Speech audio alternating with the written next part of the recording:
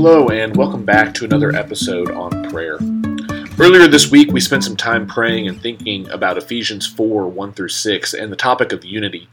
I encourage you to continue to think about that topic and to pray that passage. Today, however, we also want to take the time to pray for the victims and the families of those who were tragically and senselessly killed in Uvalde, Texas, earlier this week. There is nothing that I can say at this time that will adequately express the grief that we should all feel. The indignation that we need people's hearts and lives to change to prevent things like this from happening again in the future. And I know that for many of us that there is a desire to see changes in law and civil practices in the area of gun safety and reform as well. I wish that I had answers that would satisfy all of us. I wish that I had words to comfort and to offer comfort to those who are hurting.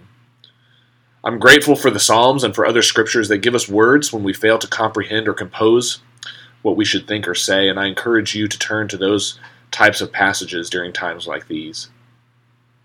And ultimately, I'm grateful that we worship a God of both mercy and justice, because we believe that God will one day set all things to righteousness, that the earth and heavens will be renewed and remade, and that God's peace, God's shalom, will reign on earth as it is in heaven.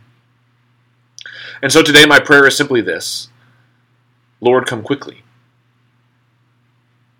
Lord, come quickly.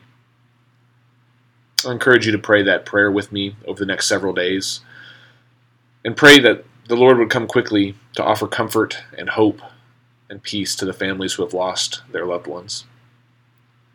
Next week, we'll continue our time of prayer and reflection together right here on this podcast, but until then, pray for the families who are hurting right now, who have lost their loved ones in this event. Pray for others who are mourning loss and pain. Pray for those for whom this has happened previously. Let's continue to pray that God would come quickly to save us.